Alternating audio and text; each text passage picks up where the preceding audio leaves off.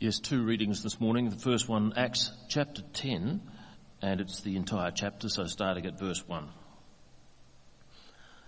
At Caesarea, there was a man named Cornelius, a centurion in what was known as the Italian regiment. He and all his family were devout and God-fearing. He gave generously to those in need and prayed to God regularly. One day, at about 3 p.m, he had a vision. He distinctly saw an angel of God who came to him and said, "Cornelius." Cornelius stared at him in fear. "What is it, Lord?" he asked.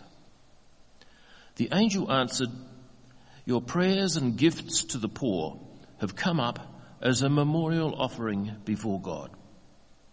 Now send men to Joppa to bring back a man named Simon, who is called Peter.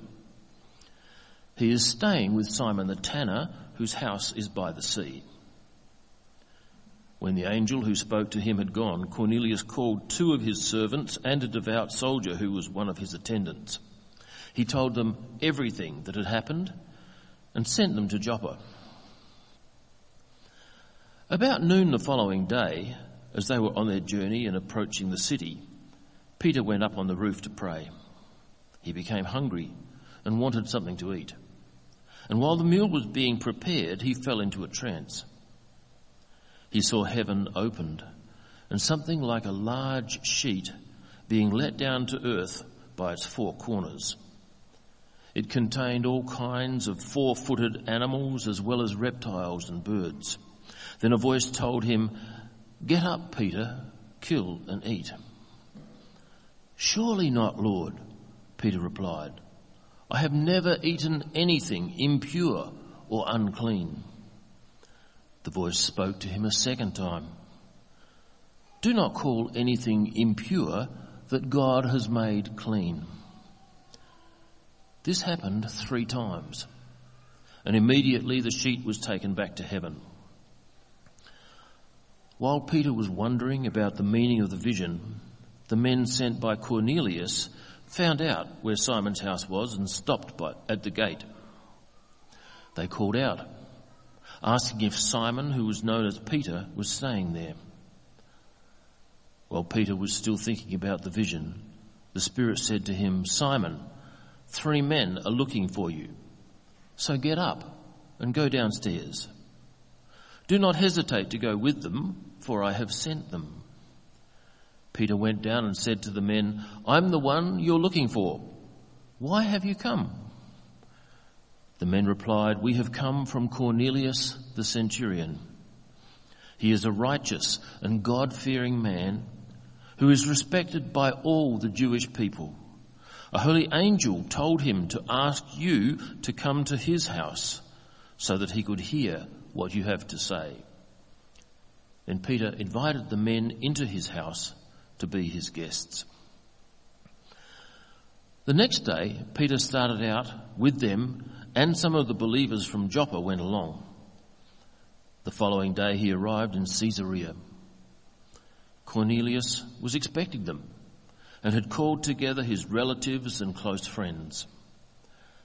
As Peter entered the house, Cornelius met him and fell at his feet in reverence. But Peter made him get up. "Stand up," he said. "I am only a man myself." While talking with him, Peter went inside and found a large gathering of people. He said to them, "You are well aware that it is against our law for a Jew to associate with or visit a Gentile. But God has shown me that I should not call anyone impure or unclean. So when I was sent for, I came without raising any objection. May I ask why you sent for me?" Cornelius answered, 3 days ago, I was in my house praying at this hour at 3 p.m. Suddenly a man in shining clothes stood before me and said, "Cornelius, God has heard your prayer and remembered your gifts to the poor. Send to Joppa for Simon, who is called Peter. He is a guest in the house of Simon the tanner, who lives by the sea. So I sent for you immediately, and it was good of you to come. Now we are all here in the presence of God to listen to everything the Lord has commanded you to tell us." Then Peter began to speak. "I now realize how true it is that God does not show favoritism, but accepts from every nation the one who fears him and does what is right. You know the message God sent to the people of Israel, announcing the good news of peace through Jesus Christ, who is Lord of all. You know what has happened throughout the province of Judea, beginning in Galilee after the baptism that John preached, how God anointed Jesus of Nazareth with the Holy Spirit and power, and how he went around doing good and healing all who were under the power of the devil, because God was with him. We are witnesses of everything he did in the country of the Jews and in Jerusalem. They killed him by hanging him on a cross. But God raised him from the dead on the third day and caused him to be seen. He was not seen by all the people, but by witnesses whom God had already chosen. By us, who ate and drank with him after he rose from the dead. He commanded us to preach to the people and to testify that he is the one whom God appointed as judge of the living and the dead. All the prophets testify about him, that everyone who believes in him receives forgiveness of sins through his name." While Peter was still speaking these words, the Holy Spirit came on all who heard the message. The circumcised believers who had come with Peter were astonished that the gift of the Holy Spirit had been poured out even on Gentiles, for they heard them speaking in tongues and praising God. Then Peter said, "Surely no one can stand in the way of their being baptized with water. They have received the Holy Spirit just as we have."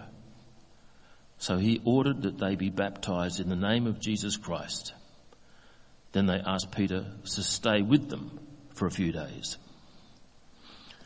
And our second reading is from the book of Revelation, chapter 7, verses 9 and 10. "After this I looked, and there before me was a great multitude that no one could count, from every nation, tribe, people, and language, standing before the throne and before the Lamb. They were wearing white robes and were holding palm branches in their hands, and they cried out in a loud voice, 'Salvation belongs to our God, who sits on the throne, and to the Lamb.'"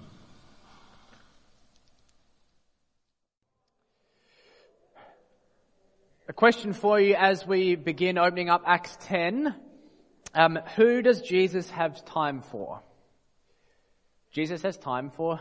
Sorry, what was that? Everyone. Thank you. Good answer. It's true. I want to tell you and illustrate that, though, with a story of a man called James. Because there's always something to be said for the company you keep. James isn't his real name, but I'll call him James. When I met him, he stumbled through the church door and he took 8 sugars in his cup of coffee. He certainly wasn't a typical churchgoer. When he walked in that faithful day, he didn't leave, and I mean that literally. He didn't actually leave for 8 months. He slept on the couch in the car park under the deck, on wherever he could. He had no fixed address.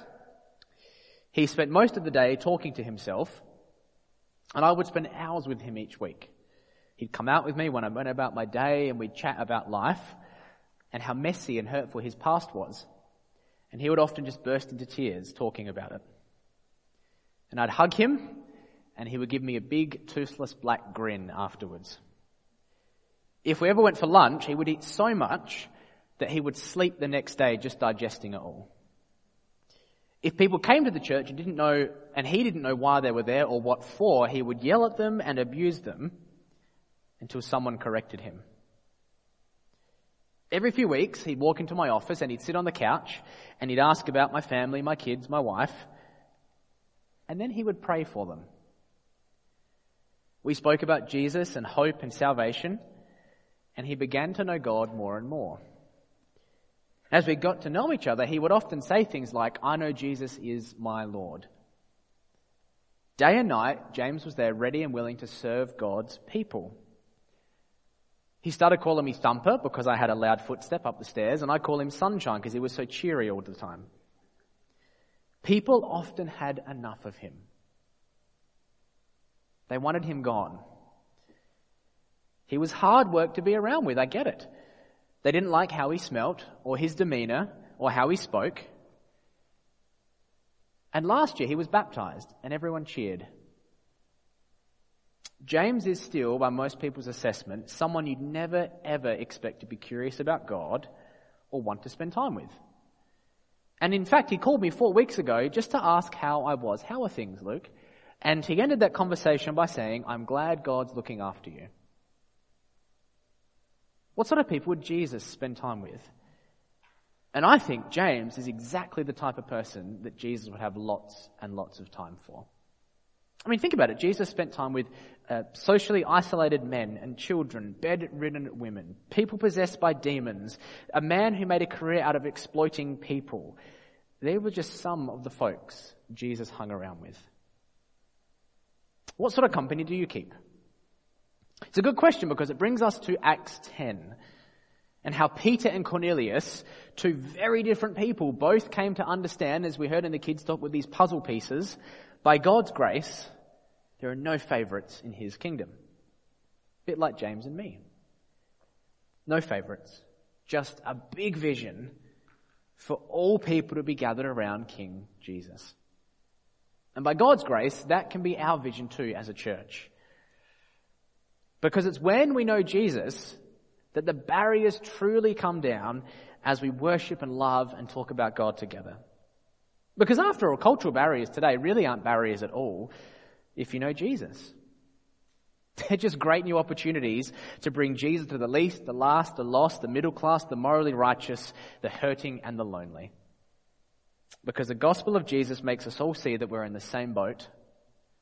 And to all people, we declare there is one God and Saviour, the man Jesus Christ. And that's what Peter actually explains in Acts chapter 10. So, let's take this in 3 parts today and then end with what that might look like for us today. And if you're here today and you don't yet know the God that we're talking about, that we've sung to, that we've heard in our all ages talk, then would you come with me for a few moments and help me show you God's great vision for humanity. And that can be yours when we bring our lives under his loving rule and care too. So, chapter 10, verses 1 to 23 is the first part, food for thought. There was a man named Cornelius, a centurion. He and his family were devout and God-fearing, and he gave generously and prayed regularly. Meet Cornelius. He's pious. He's important. He loves God. He loves God's people. We even learn later on that he invested in a synagogue. Luke is making it clear that this man is acting like a Jew, but he's not a Jew. In fact, Luke calls him something really strange. He says he's a God-fearer. What does that mean? Well, we'll get our cultural compass out for a minute and think that back in the days of Peter, when this was written, the majority of Jewish people thought Gentiles, that's anyone not a Jew, were barbarians and pigs. Tensions over the last 200 years had cut the social, cultural divide deep. But Gentiles, on the other hand, they thought Jews were weird and fanatical. Some were attracted to Judaism, though. And if they were attracted to Judaism, they fell into 2 categories. You had proselytes, who were circumcised, baptized as a Jew, or you had God-fearers. Those who made a profession of faith in Yahweh God, followed some of the laws, prayed to God, maybe gave, but never converted. That's Cornelius. But the trouble is, if you're a God-fearer, it still means you're unclean to a Jew. And so Peter, for example, would never associate with a God-fearer. Why? Because it will bring a good, upstanding Jewish person, even Peter, into contact with someone who is unclean. The cultural narrative of their day that they were swimming in, both Peter and Cornelius, said you don't eat or visit the home of someone like that. And it went both ways. Don't think that Peter's the bad guy and Cornelius is the good guy in the story. It's not about good or bad. It's about exposing a culture that was there. But actually, for all the cultural tensions, God is just so happy to cut through the divide, isn't he? Because he just shows up and starts talking to a Gentile. Look at verse 3 and 4. God shows up, 3 p.m, the hour of Jewish prayer, and Cornelius is praying. And Cornelius distinctly saw an angel of God who came and said, Cornelius, he knows him by name. And Cornelius had a fright. Angels are not winged creatures that play harps. They're terrifying warriors. And every time you see them in Scripture, the people that see them are fearful and afraid. You know, we're meeting someone right now who's so much like a Jew that God is actually treating his prayers and gifts as a Gentile equivalent with the sacrifice of a faithful Jewish man. And God sees that. And God wants to move Cornelius one step closer to him. And he shows up to give him the one piece of information that he needs. The one thing he's lacking is an apostolic witness. That's a fancy way of saying he needs to get Peter, who saw and lived with Jesus, to come. You need Peter. You need Peter because you need to hear, Cornelius, about the life, death, resurrection of Jesus from someone who saw, touched, ate with him. But you know, visions like this are actually super rare, even in the Bible. But what isn't rare is we see God working to bring about revelation of himself through the witness of, passed down through his apostles in the word of God to each generation after that. And we're looking at today. So, Cornelius faithfully sends for Peter 40 kilometers away. His attendants are going to arrive the next day. Scene 1. Scene 2, we have Peter in verse 9. Peter's hungry. He's tired. He's on the coast of the Mediterranean at a place called Joppa, and he's staying with Simon the tanner. And Simon's job is in the tanning industry, which means he works with animals and cuts their skin off and dries them and sells them. But doing that job would have made Simon the Jew, the tanner, very unclean by Jewish laws. Peter doesn't actually seem to be too bothered by that because he stays with him. He associates with him. You see, Peter at this moment is rather happier to associate with an unclean Jew than a Gentile. But God has other plans for Peter. And so in the same way, while praying, God shows up giving Peter some more food for thought. And Peter saw heaven open and something like a large sheet being let down to the earth by its four corners, and it contained 4-footed animals as well as reptiles and birds. And then a voice said, "Get up, kill and eat." This is God's tablecloth. Peter's hungry. Lots of animals. But Peter would never ever have thought he should eat these. He's not a vegan. It's just the Old Testament law excluded them from his diet. If you ate them, you became unclean. You couldn't approach the temple. You couldn't go close to God, so he thought. Cornelius lived in that space all the time. Peter avoided that space with his whole life. Growing up, Peter's culture had told him again and again, we read about in some of the ancient writings, the dwelling place of Gentiles are unclean. What Peter needs to understand is that these laws have long gone past their use by date. Because in verse 15, God shows Peter what he's really up to. Do not call anything impure that God has made clean. In reality, food is only the starting point of what God's doing here. What Peter's about to realize is that food is a picture of Jew-Gentile relationships. And just hang that up for a moment. Isn't God kind? I mean, food's a big deal for a Jew. But the inclusion of Gentiles is even bigger than that. And so God gives Peter just a bite-sized part of his plan. I mean, it takes time to see things God's way, doesn't it? You probably know that in your own life. Remember, the time period of Acts at this moment is around 15 or 20 years since Jesus ascended into heaven. This is a long, slow burn that God's working in his people here. And isn't he kind at working in his time, in their lives? And this is how Peter starts to realize that God's doing more than just showing him a tablecloth to eat from. Because the providential timing of these events makes it very clear that this vision is not actually about the tablecloth. Peter's confused. What is God up to? And God tells him some men are here looking for him and that he should go with them. God sent them. And at that moment, you still see the barriers. The men, you notice in verse 17, don't actually go into the house where Peter is. They stay outside.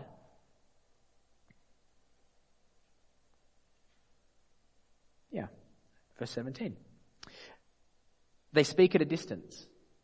They know the Jewish law. They know that if they go in, they're going to make the Jewish people unclean. They're sensitive to that. They don't want to make them unclean. So God begins to break the barrier and says, Peter, why don't you just go out and invite them in? And Peter starts to get it at this moment. He invites them in. They stay for the night in a very bold social move. Maybe he's thinking of all the people Jesus associated with here.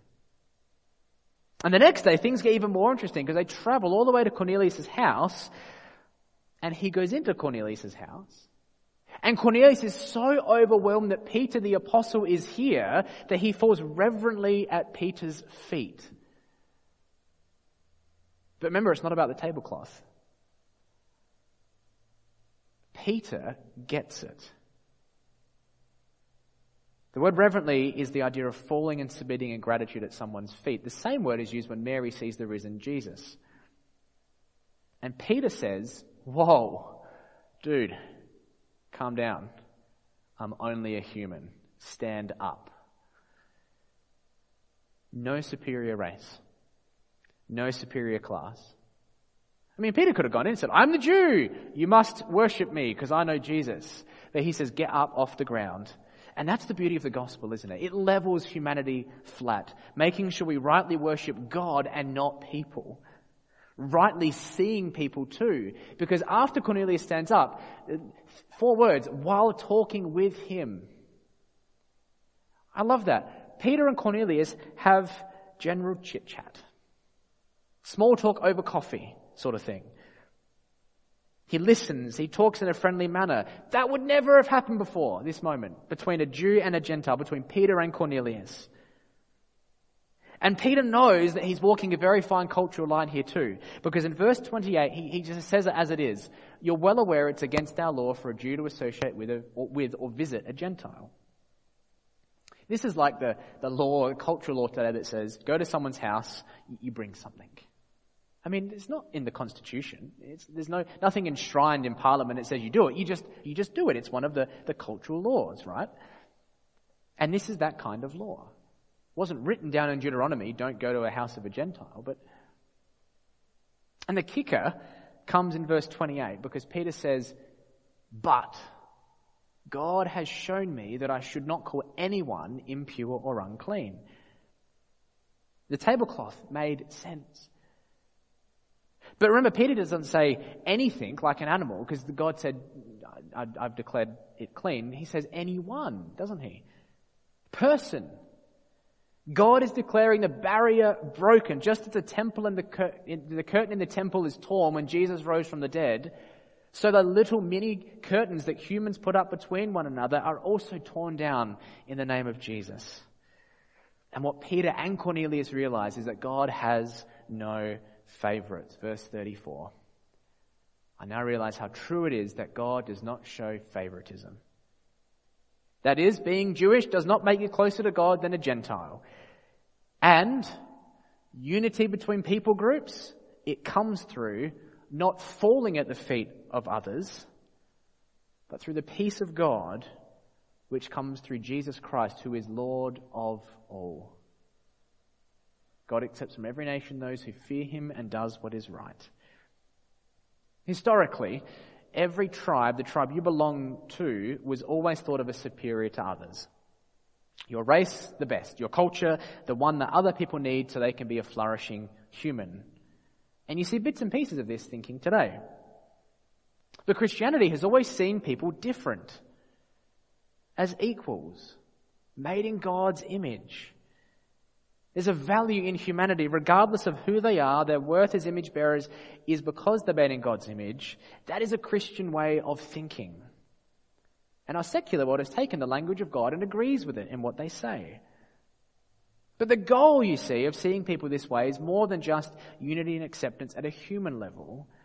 We see people that way because the truth of verse 35, that God accepts from every nation the one who fears him and does what is right.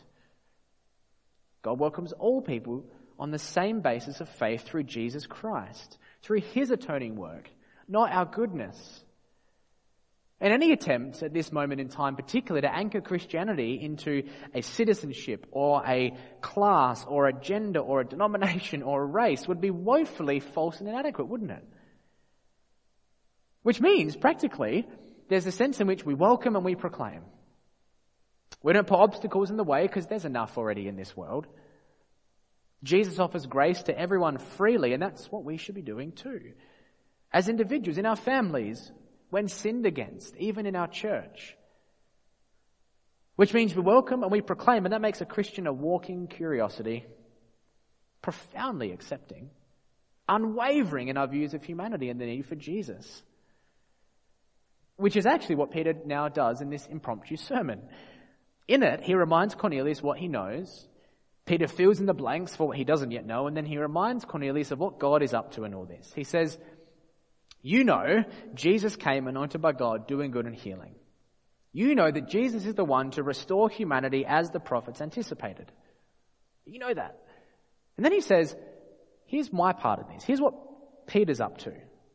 We are witnesses to everything this Jesus did, his death, his resurrection. We even ate with him. You can trust the witness of Peter. He's not making it up. This Jesus is real. And in verse 42, he says, he commanded, that is, God commanded us to preach about Jesus to all because Gentiles are guilty before God and need repentance too. In fact, the entire world is under God's condemnation, and in Jesus, the way of repentance and forgiveness is there for all, Jew and Gentile alike. And all who believe in his name will receive forgiveness of sins. And if you want, Cornelius, Golden Grove, that can be your story too, verse 43. Because what Cornelius needs to know is knowledge of the Father, the Son, and the Spirit. And at that moment, God saw their belief. That Cornelius and his family were ready to accept what Peter says. And then this is a great way to interrupt the sermon. While still speaking, it says, the Spirit comes to them. Just at the right time. You know, in Acts 2, we saw the Spirit come before the sermon. Then Peter stood up. In Acts 8, with Philip, the Spirit came after the sermon. But here it was during, right in the middle. God knows what he's doing. He knows when belief is awoken, and he sends the Spirit at the right time. This is the Gentile Pentecost, you could say. They praise God. They speak in tongues. Can you see it? Same God, same Spirit, same belief, same signs, same Jesus who saves. Which means if God's okay with them, because he forgives and accepts them by faith, then Peter, you should be okay with it too. And he is. Verse 47, surely, he says, no one can stand in the way of their being baptized. They've received the Spirit just as we have.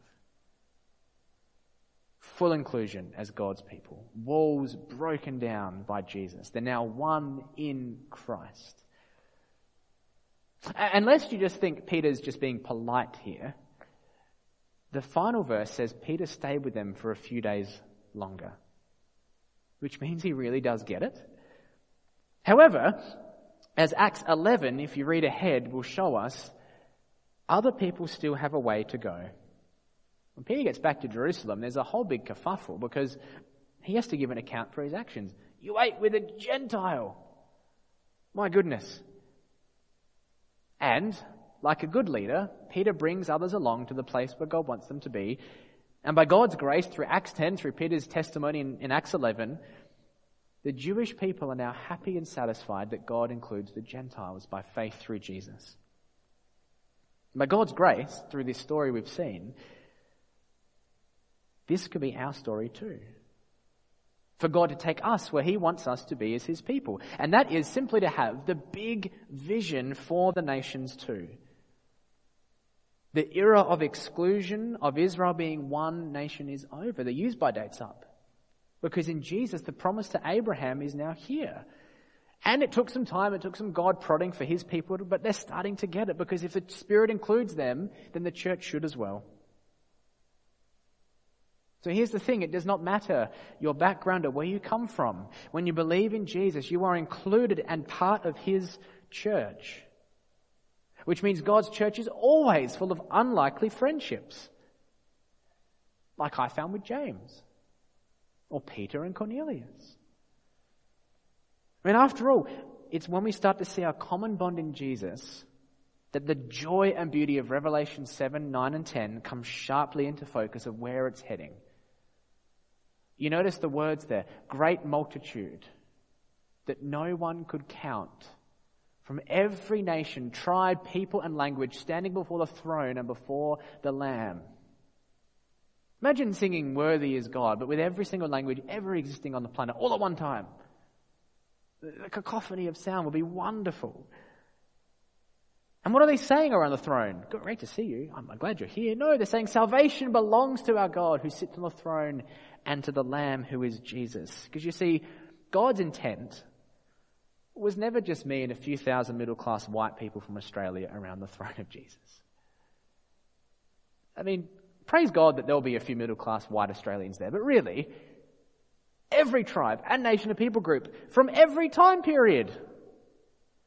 All for the praise and glory of God's grace. Wow. What a future. What a great future. Is that your future? Around the throne, safe in the arms of Jesus.